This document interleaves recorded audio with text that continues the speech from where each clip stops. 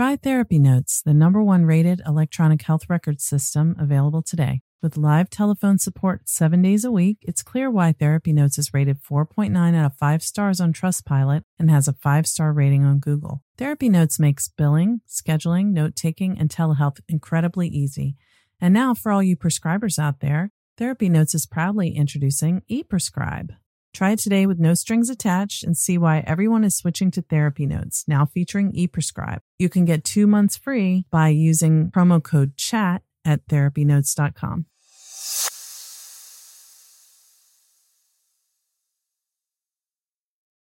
Trauma Therapist Network is a website to learn about trauma and how it shows up in our lives and to find a trauma therapist. Go to traumatherapistnetwork.com to find a trauma therapist near you today.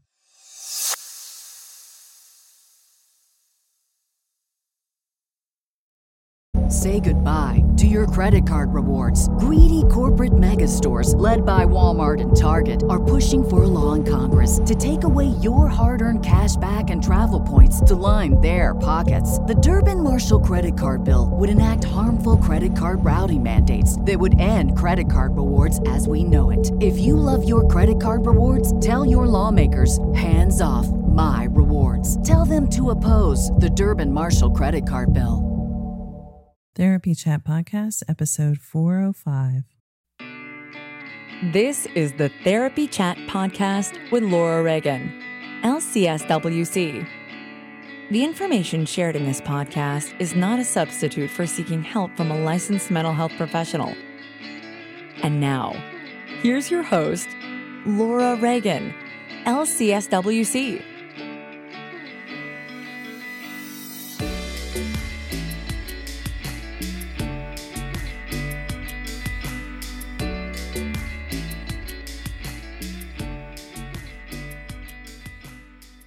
Hi, welcome back to Therapy Chat.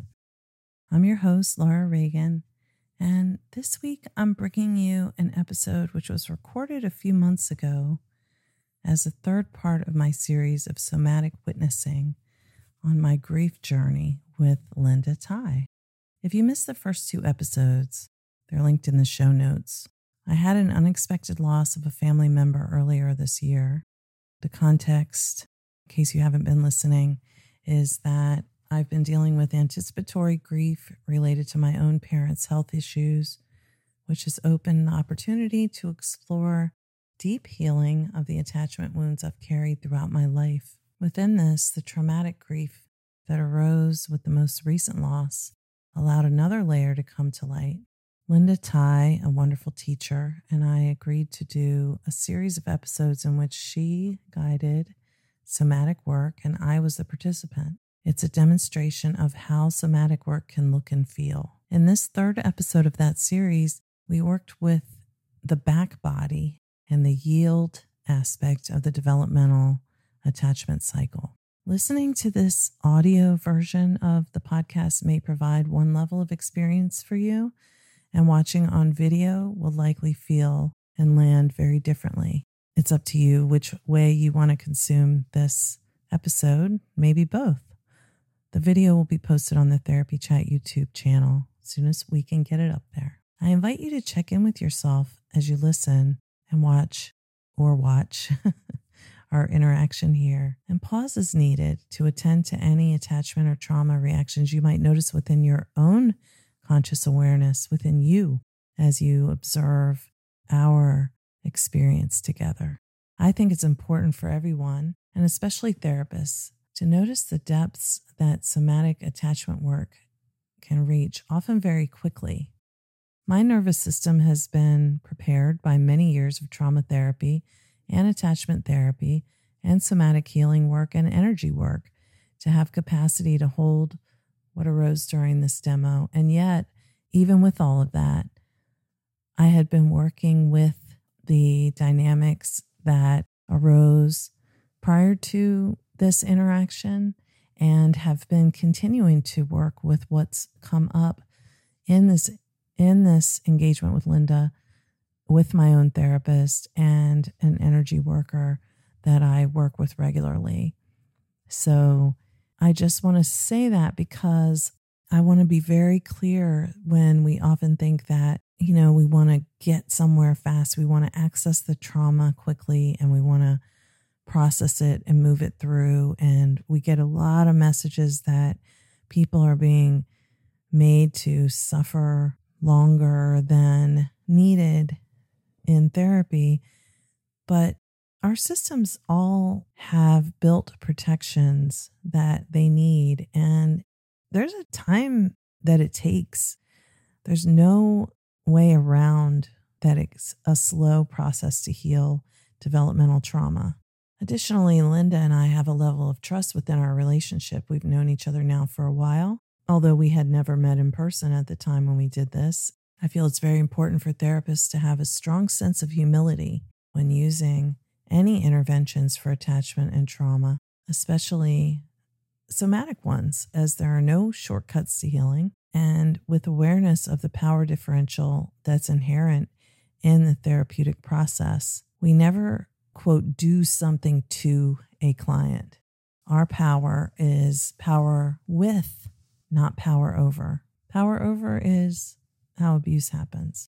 No matter what our intentions are, if the energy within the therapeutic engagement or interaction is misaligned, the other person's nervous system is going to armor up if it does not feel that there is enough safety to be able to stay in curiosity and do this dance together. Our nervous system's protections for keeping us safe from life threats and danger must be respected. We're ready when we're ready. And as Dr. Stephen Porges talked about in our interview on polyvagal theory a few weeks ago, those defenses won't let down until there is a felt sense of, quote, safe enough. So I think this episode will be very interesting. It might be, it might not be.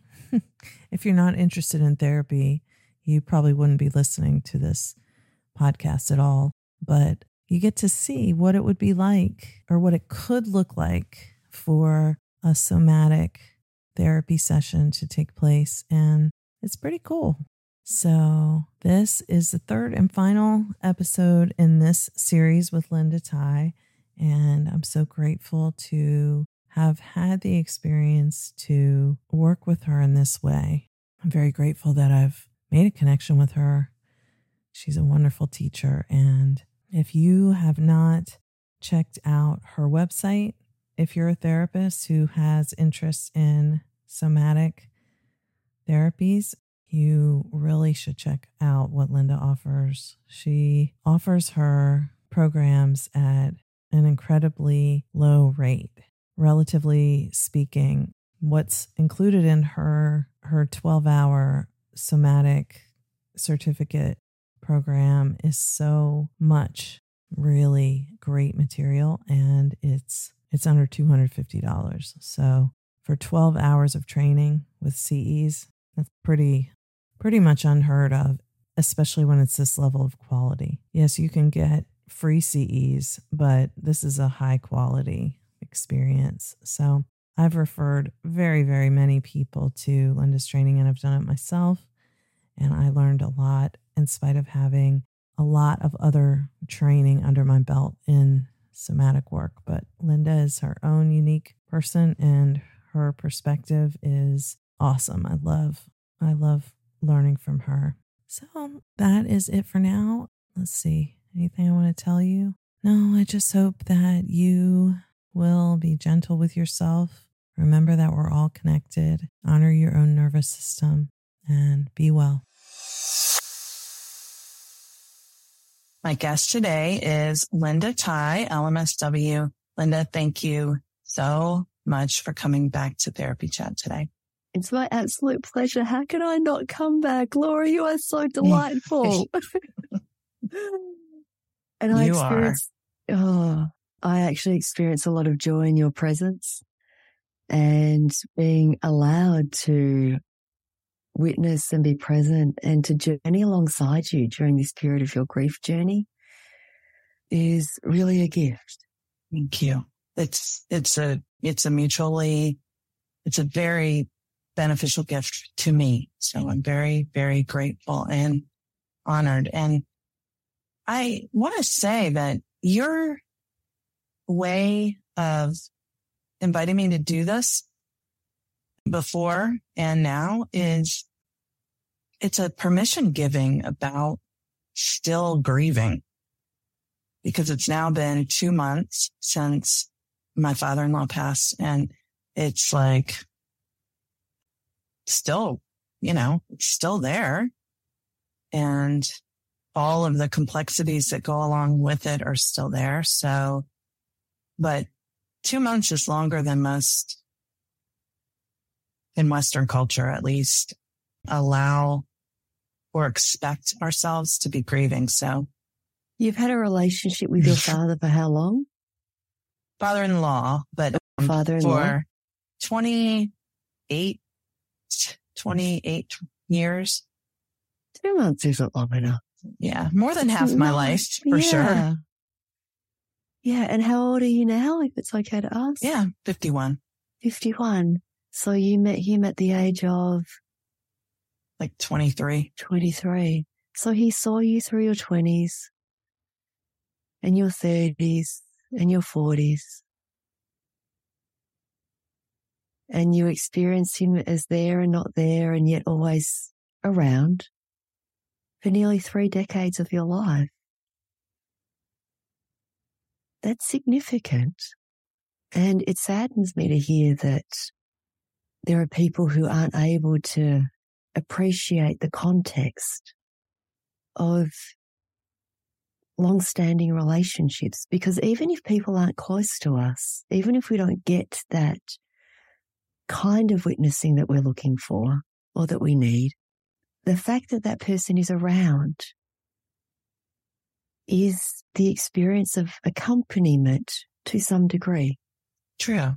And being part of your life, even if we weren't close, but we did have a good relationship. So thanks.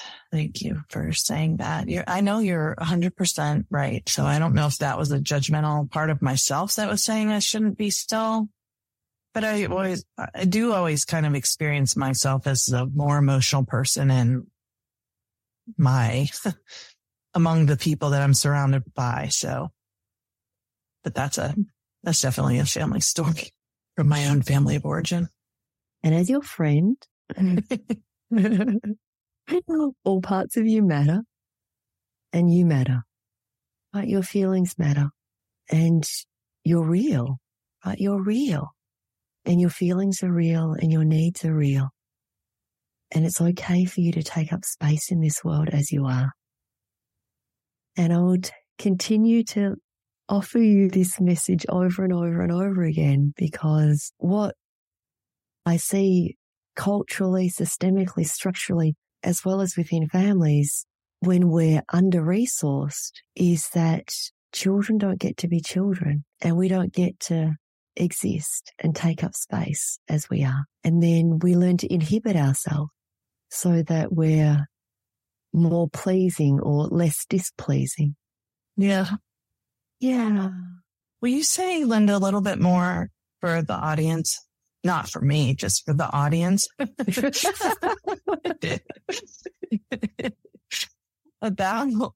about children not being able to be children. I'm sure we both have different ways of knowing what that means, but I'm going to step into some Laura energy and courage and vulnerability and speak about this from my own lived experiences. I got into trauma. I thought becoming a trauma therapist was like helping people to resolve their traumas. And then I realized that I needed to learn about human development and child development. And in the process of that, I became aware of all the ways in which trauma is more than what happened that shouldn't have happened, that there's the trauma of what didn't happen that should have happened, the trauma of neglect, the trauma of benign neglect, the trauma of parents who just couldn't be there for you in the ways in which you needed. And speaking for myself, my parents are refugees. I'm a former child refugee. And life in a new country was hard. And so they couldn't be with us. I knew they loved us because they were never there. And when they were at home, I had to be quiet at home. I had to be quiet while they were at home.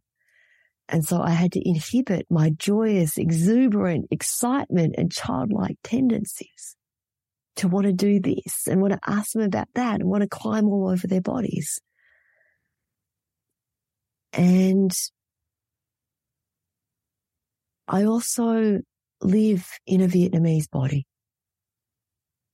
And living in a Vietnamese body as a former child refugee meant that my parents learned very early on that they needed to socialize us and condition us for a world in which we weren't a part of the power structure. And so I'd go to doctor's appointments with them, or I'd go to the optometrist because I needed glasses as a child, and I'd want to check out things in the waiting room, just like children do. And my parents would say, no, sit down, be quiet, don't draw attention. Because that fear of being deported or being put in jail or causing trouble or being displeasing was just so huge for them that they also overtly taught me to inhibit myself when I was in public. And yet this happens for so many of us in so many ways. And in this inhibition, it's the learning of two things. I'm not enough and I'm too much. And so I learned to be someone else in order to receive the love that I'm worthy of.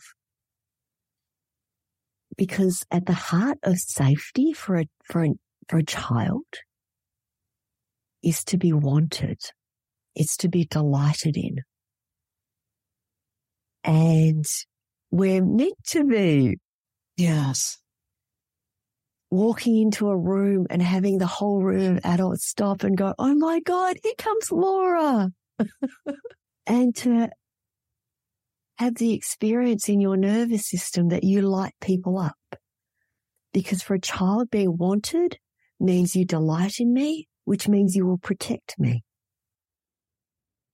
You will take care of me. You will keep me safe. You will feed me. You will nourish me. I will be the center of your world. And so children who are delighted in, we surrogate and we substitute with ways in which to be needed as a compensatory strategy. And being needed means I'm not going to get overlooked. I'm not going to get minimized. I get the validation of getting approval because I'm doing things that are helpful to the family. And it actually becomes a bit of a setup for codependence because I now am aware of your needs before you're even aware of them, and I'm going to help satisfy them because that's the way in which I experienced the gratification of fitting in to a family system that didn't give me the birthright of feeling wanted. It also becomes a bit of a setup for compassion fatigue and worker burnout because I mistake having a wait list with being wanted. Yeah. And yet I can't actually take in when people actually genuinely like me and want to be around me. Wow. And that's one of the impacts of disrupted attachment upon childhood development. The other one is a pervasive sense of loneliness in one's inner landscape.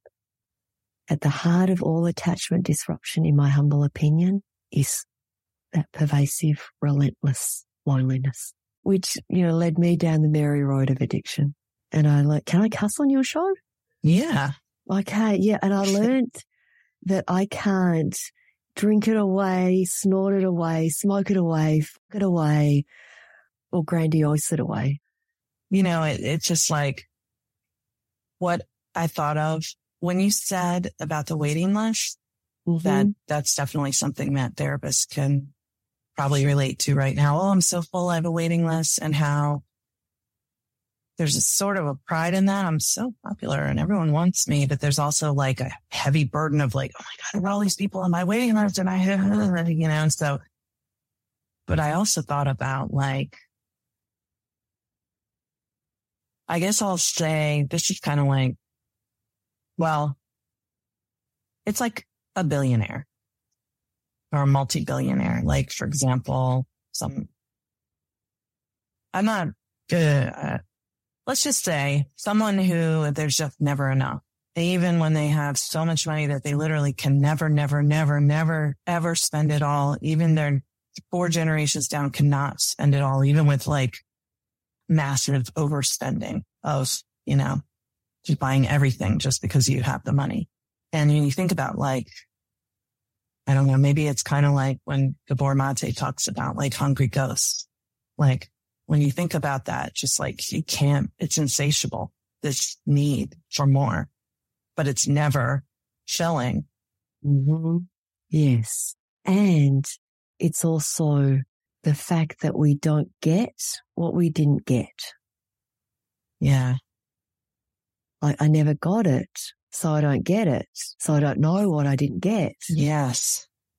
And so I don't get it when people are kind to me or offer me support or like me. Like, what's the catch? Yes. Yes. Yes. I was thinking about that when you were saying being needed. It's hard for me to relate to being needed as a child. It's easier for me to relate to being invisible was what was needed. Mm-hmm. Yes. So that don't make me have to do something for you. Don't need my attention. Don't be making noise that's bothering me, whatever. Don't be running around. Don't be whatever. Just like go. So when you talk about loneliness, it's like, for me, it's like, go play by yourself in your room by yourself, so you're like sitting in a box, like, oh, I'm driving a car and stuff like that, it's like, which is cool, but none of that's all you ever do, I'm not saying that's all I ever did, but for example, it's the burden of being a burden. Yeah. It's the burden of having needs.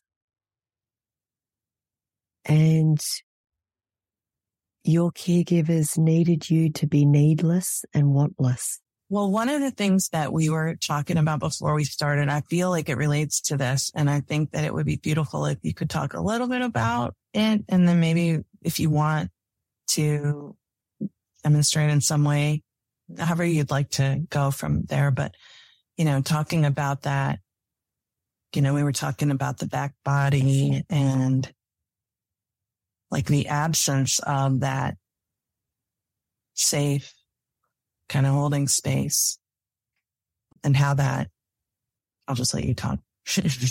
Yeah. Well, it's my brain was actually, let me see if I can connect some dots here. Part of the grief that is ambiguous and complex and unnameable for many of us is the grief over the childhood that we didn't have and the child we couldn't express and the adult I then became or didn't become. And so when we experience adult relationships that allow us to step towards being 3-dimensional, 4-dimensional humans, adult relationships where there's a witnessing, the loss of those relationships can actually be quite devastating given the context of the life before that. And yet that also invites in the possibility to hold dear the child who couldn't take up space and what that child then got as an adult through this relationship with your father-in-law, and how very fucking special that is. And I notice that as I say that, you take a big, deep breath, it naturally emerges. Yeah. And so part of the developmental actions of attachment are to reach, to grab, to pull, and to have, and to yield, to be halved. right? To have in safety, to be halved in safety, which then allows us to experience reaching, grasping, pulling, having, and being halved when there's fear or when there's sadness or when there's shame or when there's other emotions going on. Unfortunately for some of us, we only experienced those developmental actions of attachment when there was a survival drive behind it. Yeah. And so to experience it in safety actually feels treacherous and treacherously unsafe to reach for help, right? To actually take the help when it's offered, like that grab, to pull towards and to integrate that support. Like that can be a lifetime of unlearning in order to learn that that's okay. Yeah. And so we learn with patience and safety in connection and repetition. And yet there's this piece about the back body that can be treacherous for some of us because a lot of trauma happens when we're lying down on our backs, the back body. And so that's where I just named that as an area of caution. And yet our first experience of back body is actually in the womb. Yeah. And floating and being held. And then we come out into the world and we're swaddled because that's what feels safer for us. Yeah. And that connection to back body and being held. And then from there, we're engaging the actions of reaching. And we're beginning to integrate those, so reach, grab, pull, have. But before it happens with the arms, it actually happens with the turning of the head. It happens with the lifting of the mouth and the chin. And it's part of the primitive reflexes that get integrated. Yes. And I'm sweeping my cheek here. So it's the sweeping of the cheek, and then the head orients towards the nipple to be fed, to receive nourishment. You had your eyes closed, but my head turned as yours was turning. Yes. And in the Peso-Boyden system of psychomotor therapy, we say that the cheeks are the gateway to nourishment.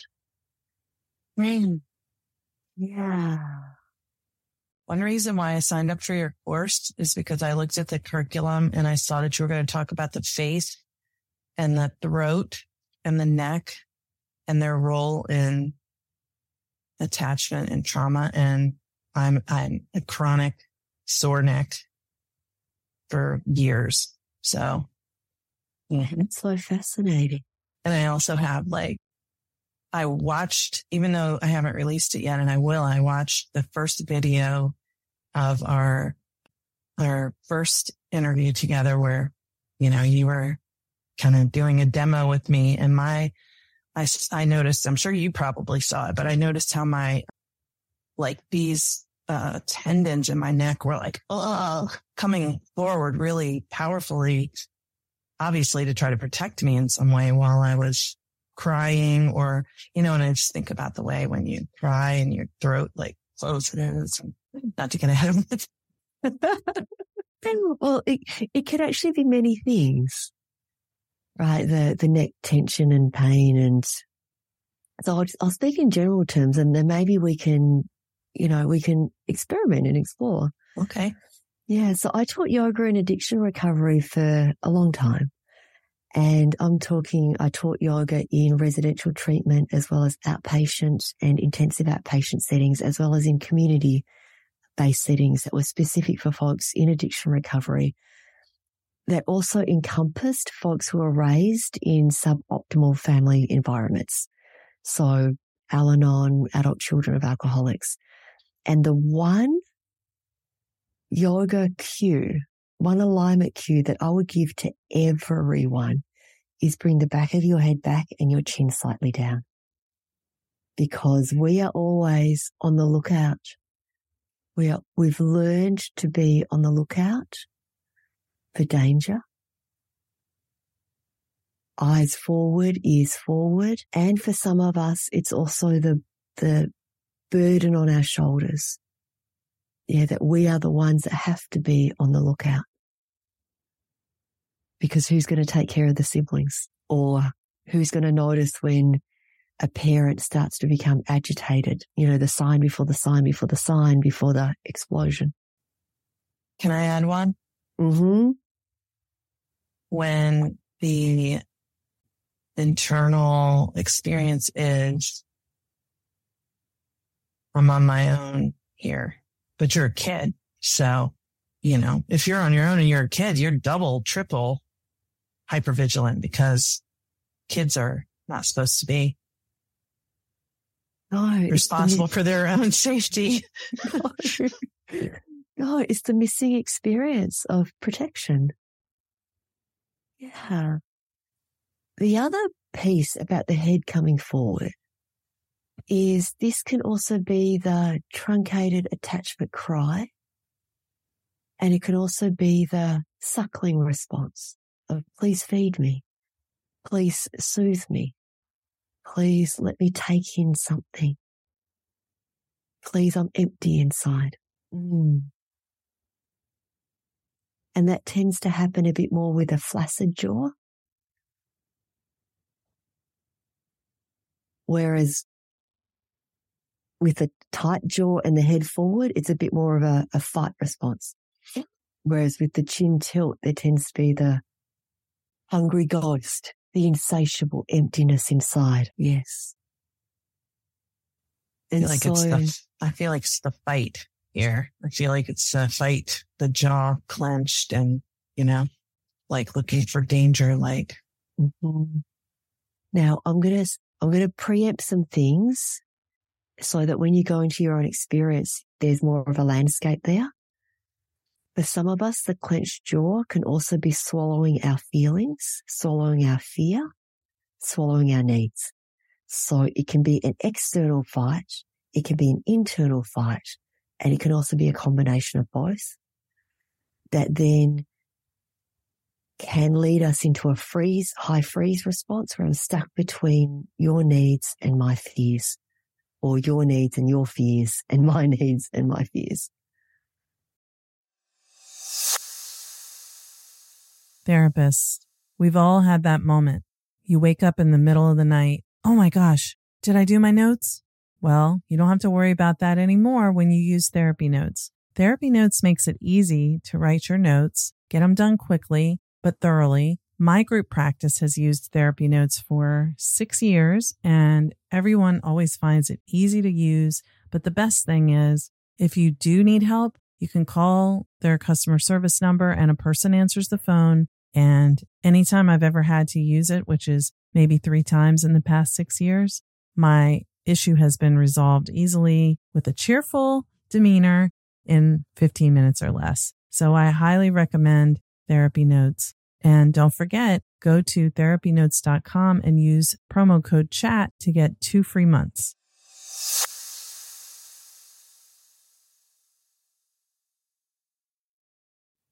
Yeah. Yeah, it feels very true for me because I'm not really getting in a lot of fights with other people. It's mainly towards myself. Yeah. Yes. And so I just wanted to offer that nuance because sometimes people go, oh, you know, they're looking for the story that's held in the body. Yeah. And part of it is to allow me to guide you and also to recognize that there can be some nuance and complexity in those stories. So in this moment, are you able to connect to the back body? What does it feel like to connect to the back body?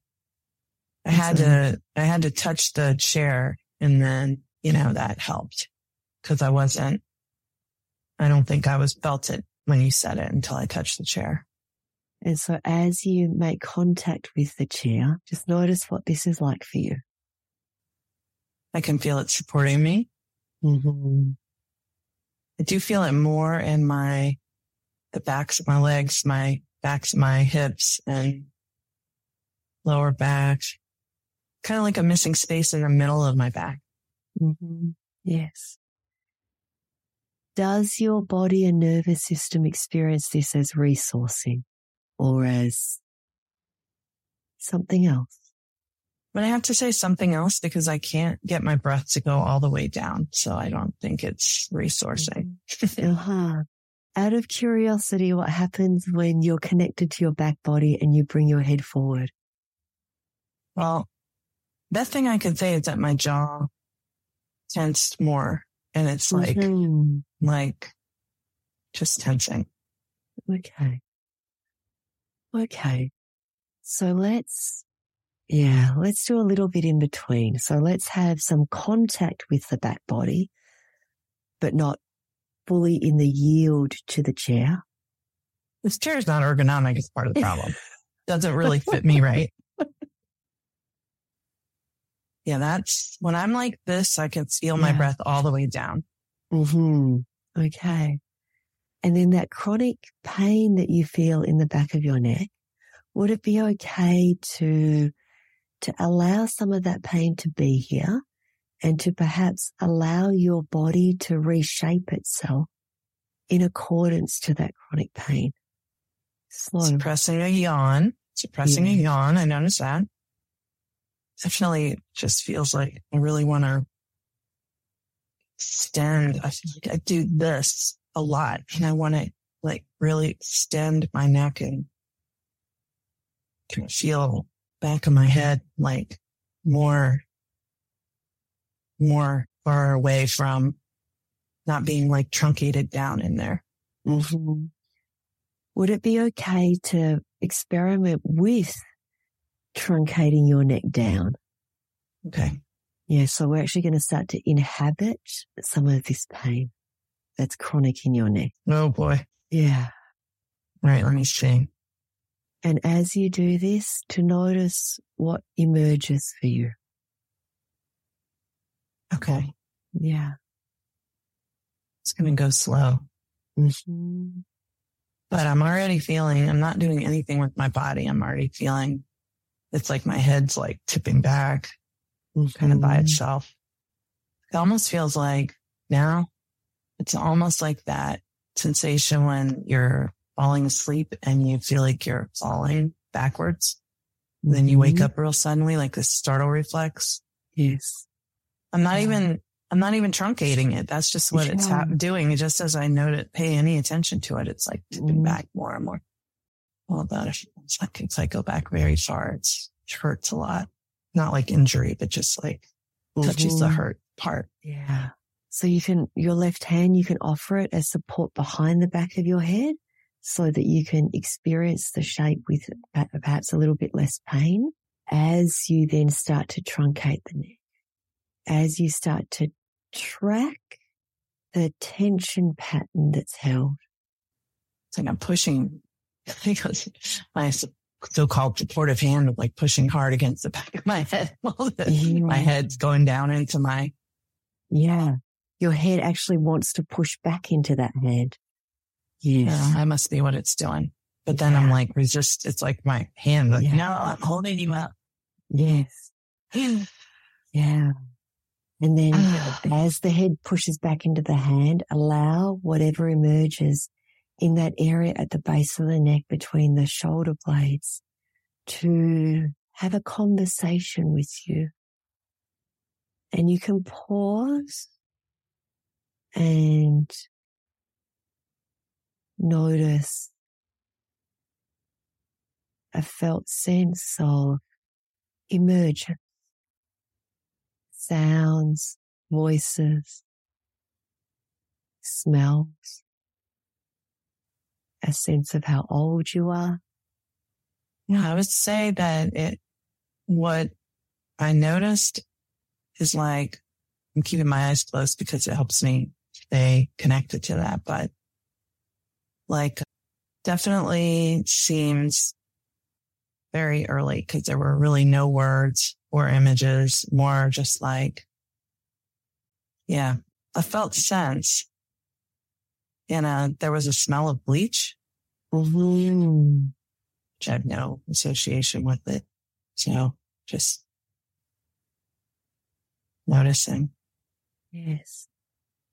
I also noticed that your chin, not the bone part of your chin, but the fleshy part of your chin was pulling up. Like, like that, like you were saying about the suckling reflex. Yeah. Would it be okay to conscientiously perhaps do the pulling of the chin up? With my finger, or maybe with your face, see what? And to connect this chin being pulled up muscularly to the neck and shoulder blades. Well, all I can tell you is that did something. Like I could kind of hear in my inner ear, like a click it when it's like, I think of it as like calibrating. Like, and I did feel kind of this like pulling down, like dorsal vagal hypoarousal kind of pulling a little bit. I'm trying to get the thing again. It just all feels so connected. It's like I can feel the roof of my mouth and my tongue in a way that it's like very aware of them, and like my jaw clicking. And I don't know. I think all I can say is it's just being much more attuned to those parts of my body, but there's no images or anything coming up. No pain either. It's, if anything, the release of some tension. So like seems resourcing, I guess, to go back to the question you asked me before. Mm-hmm. Yes. I feel like if I open my eyes and see how I look right now, I'll be very distracted. And as you stay with this, I wonder if there's anything happening in the rest of your body, any constriction or any unpotentiated energy starting to build, or a sense of inkling or gnawing or the presence or absence. Well, since you asked that, I noticed, well, now I'm getting something else, like a salivation, like what do you call that? Like where you start, it's like anticipating food, seems. Mm-hmm. But then also before that, I'd noticed that again, my breath seemed kind of shallow. Not shallow, but just like, well, yeah, shallow, because it's not a full breath. It's like a constricted breath, even though I don't know. I was about to say your body's going to let you know the touch that it would like. Thinking about petting my puppy, holding my puppy and rubbing her belly, like, and how relaxed she is when I do that. I don't think of a human baby necessarily wanted my belly to be rubbed, but feels pleasant now. Yes. And as you rub your belly, what, if anything, shifts for that area of the chin and the area of the back of the neck, or anywhere else in your body? Well, I do notice that my back is back up against the chair again, and like it feels more like a warm, pleasant being held versus the way it felt before. I don't know what I would have called that. So stay with this warm, pleasant being held as you're rubbing your belly.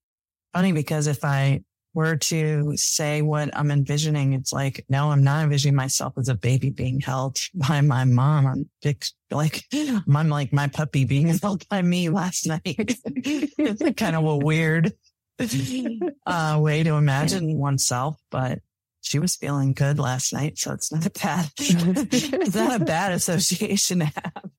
No, not at all. Yeah. So in this moment, to land in the yield, to have and be have, to have and be have. And a breath emerges and a sound of pleasure. Yeah. It's a nice feeling. Is it okay to feel this feeling? Yeah. Some tears are coming up too. And it was, what came with it as the tears began to rise, it was to you that I'm not having this experience by myself. You are with me with this, and I'm really grateful to you. You're welcome, Laura. You are deserving of belly rubs. That's the best gift. And this connection to the backside of your body. I can tell you, Linda, I have known that I was like, that there are parts of the back of my body, like the back of my calf, that I had no sensation. And it's not neuropathy or something like that. It's dissociation from that part of my body. It's very common for trauma survivors to have no connection to the backside of their bodies because we live in our front body. Keep moving forward. Keep moving forward. Get out of there. Yeah. Make a new life. Figure it out. And we're in our front bodies. And to begin to develop a relationship with the back body. And if we rewind, it was you rubbing your belly that allowed you to connect to the back body. And so we tend to want to connect to the back body and then, yeah. That makes sense. And then I'm done. I'm fixed. Right. We need the resource that allows us to go there. And that resource was actually the chin. Yeah. The chin that then allowed something to open in the ears, that it then allowed for a softening, that then allowed for a rubbing of the belly for you. Right. So if we come back to the back body, perhaps rubbing your belly or a hand there or rubbing. And now if we have a conversation with the muscles around your chin. Who's going to have that conversation? Me or you? I have my eyes closed, so I don't know. If this part of you could speak, what would it say? Well, there was a thing that came, but I'm not sure that she's always a challenge with somatic work. I'm like, yeah, that can't be right. But it's the first thing that came, so it probably is what it is. But anyway, it was, I don't want to be too much. I know I didn't think that as a baby. That's not like a thought that a baby, that's a good conceptual, but yeah, it's what, these are the words that came. Mm-hmm. Yeah. And that's held here in the chin that goes, it's not a thrusting of the chin forward, it's a pulling of the chin. You know what it reminded me of when I looked at you while you were doing it? Mm-hmm. When a child goes, and I can remember my parents saying, you're pouting, you're sulking, and it's like, I mean, why does a kid make that face? You're not doing it on purpose. You're just feeling what you feel. So that wasn't okay. Stop pouting. Yeah, that's definitely. Mm-hmm. Okay. Yeah. What would the hand that's rubbing on the belly, what would the hand on the belly say to your pouting chin? And say, oh, you're sad. You're feeling something. Something wrong? I think I know that in my family, the way that we were soothed was don't cry. It was, oh, don't cry, so it was intended with warmth and kindness, but it was also a message of your tears are a problem.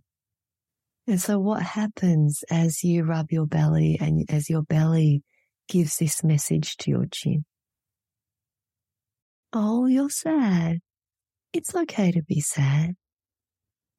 Feels like being seen, just being like attuned to. I know it's not the words of a baby, but That's the only way I can really describe it. Yeah. It's the language of the rubbing of the belly to the baby. Yeah. Yeah. Like you're worth my attention. Mm-hmm. You're not too much for me. Yeah. And if your back body could have a conversation with your chin. The thing that came was, I got you. Kind of a cliche for your back to say, I got your back, but it's kind of what it was. So let your chin take this in. Just let your chin take this in. Or the part that expresses through your chin. Yeah. It was like, oh, really? It was like, oh, I didn't know. Somebody had my back. Thought I was on my own, but it's my own back. So I got my back. And I can be in my back body. Yeah. I want to experiment a lot more on my own with the chin, because that's something I've never. Pause. Your hands just did this, the stroking of the cheeks. Yes. Yeah. I like that. Yes. That's something I did receive when I was a child. It's so very soothing. It's like, if you're sick. My mom used to feel my forehead she would always put her hand on my forehead to see if I had a fever when I was sick. Yeah. And that was like a soothing touch. Mm-hmm. And you can offer this to yourself without needing to be sick. As my self-reliant part said, well, I'm going to go work on my chin. But some other part just wanted to soothe me a little bit. Yeah. Yes. Yeah. And it was curious. It happened just as your chin was saying, whoa, you've got my back. I'm not alone. And then this reflexively happened, the stroking of the face. And it's like, yeah, hello. Yeah, I got me. So much happening in all times, Yes. Within us and around us and between us. Yes. And so we go back to the canary in the coal mine. So how's your neck in this moment? It has movement. It's definitely, there's pain, but there's different places that I hold the pain in my neck. It's not in the middle and then squished down stuff like it often is when I, because I can move it more. There's a soreness like when I do, but I think it just feels more. Yeah, it definitely feels, like a lot more. In this moment, it feels kind of like unfrozen. Yes. Yes. And your eyes also look a little like, not that your eyes are hugely frozen, but there's more expressiveness around your eyes. Yeah. I feel a lot of tenderness. And, I feel tender towards myself and you. And I think that's probably, I've been feeling warmth towards you the whole time, but touching into something different in myself opens something. Thank you for allowing the witnessing. I know how scary it can be, especially when we're contacting tender, young parts. Thank you for holding the space, walking with me, because I wouldn't be doing it if I didn't feel comfortable with you. And I didn't know you really at all the first time we talked. So that is something about your presence that's very, very palpable in the interaction with you. And I'm really grateful. You're welcome, Laura. Truly, You are a gift. Being with you is a gift. Yeah. And my hope for the listeners is that you're not just listening for content, you're listening for context, and that context is the relational space. Right. It's the nervous system to nervous system, right brain to right brain. Yes. Yeah. Exactly. I want our listeners to be able to have an experience and to understand that it's within a relational context, and, what we often are learning so much through by ourselves. So in a disconnected way, kind of, Yes. And so my invitation for you as you connect to your back body many times throughout the day is to say hello to your chin. Or let your chin say hello to you. And let that move through. Connect to the belly or whatever it is that emerges. Yeah. Just shaking my head and marveling how it's such a tiny movement that is so connected. I know it's all connected, but it's just so impactful. Mm-hmm. And there was listening to your self-report, but then there was what I was observing. Yes. Yeah. Linda, thank you for sharing your time with me again today and with our listeners. You are so, so welcome, Laura. It's fun. I know it is fun, but the best part of all is when you give a big laugh like that. I just love it. Yes, because we're both practicing taking up space in this world. Yeah. Yeah. And I think that that's something that listeners and followers and, people forget about us, is that we're on our own journey too. And it's so surprising when people turn up to anything that I do, because I'm a child of neglect. And I resonate so much with the child parts of you that needed to be small and not be sad in order to, and also to not have needs.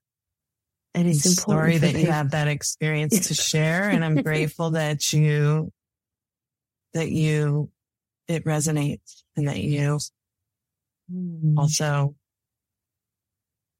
share it out. Yes. Yeah. To be fully human. Yeah.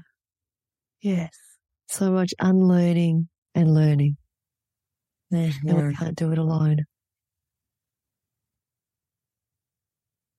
And we don't have to do it alone. No, we don't. We don't. How joyous. How scary. That's right. All at once. Yeah. Oh, yes. I hope that you continue to accompany yourself. Well, I will do my best. And is there anything you would like to share before we wrap up? No. Well, let me pause, because my default answer to everything is no. Do the things that help you to remember who you are. And stop doing the things that cause you to forget who you are. Linda's grandpa's words of wisdom. From the ancestors. Yes. Beautiful. That which emerges in the space between us. Thank you, Laura. Try Therapy Notes, the #1 rated electronic health record system, available today. With live telephone support 7 days a week, it's clear why Therapy Notes is rated 4.9 out of 5 stars on Trustpilot and has a 5-star rating on Google. Therapy Notes makes billing, scheduling, note-taking, and telehealth incredibly easy. And now, for all you prescribers out there, Therapy Notes is proudly introducing ePrescribe. Try it today with no strings attached and see why everyone is switching to Therapy Notes, now featuring ePrescribe. You can get 2 months free by using promo code CHAT at therapynotes.com.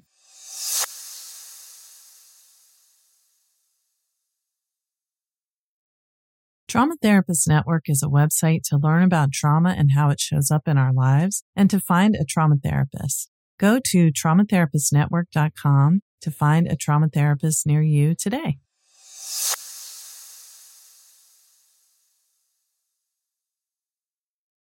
Say goodbye to your credit card rewards. Greedy corporate mega stores, led by Walmart and Target, are pushing for a law in Congress to take away your hard-earned cash back and travel points to line their pockets. The Durbin-Marshall credit card bill would enact harmful credit card routing mandates that would end credit card rewards as we know it. If you love your credit card rewards, tell your lawmakers, hands off my rewards. Tell them to oppose the Durbin-Marshall credit card bill. Thank you for listening to Therapy Chat with your host, Laura Reagan, LCSWC. For more information, please visit therapychatpodcast.com.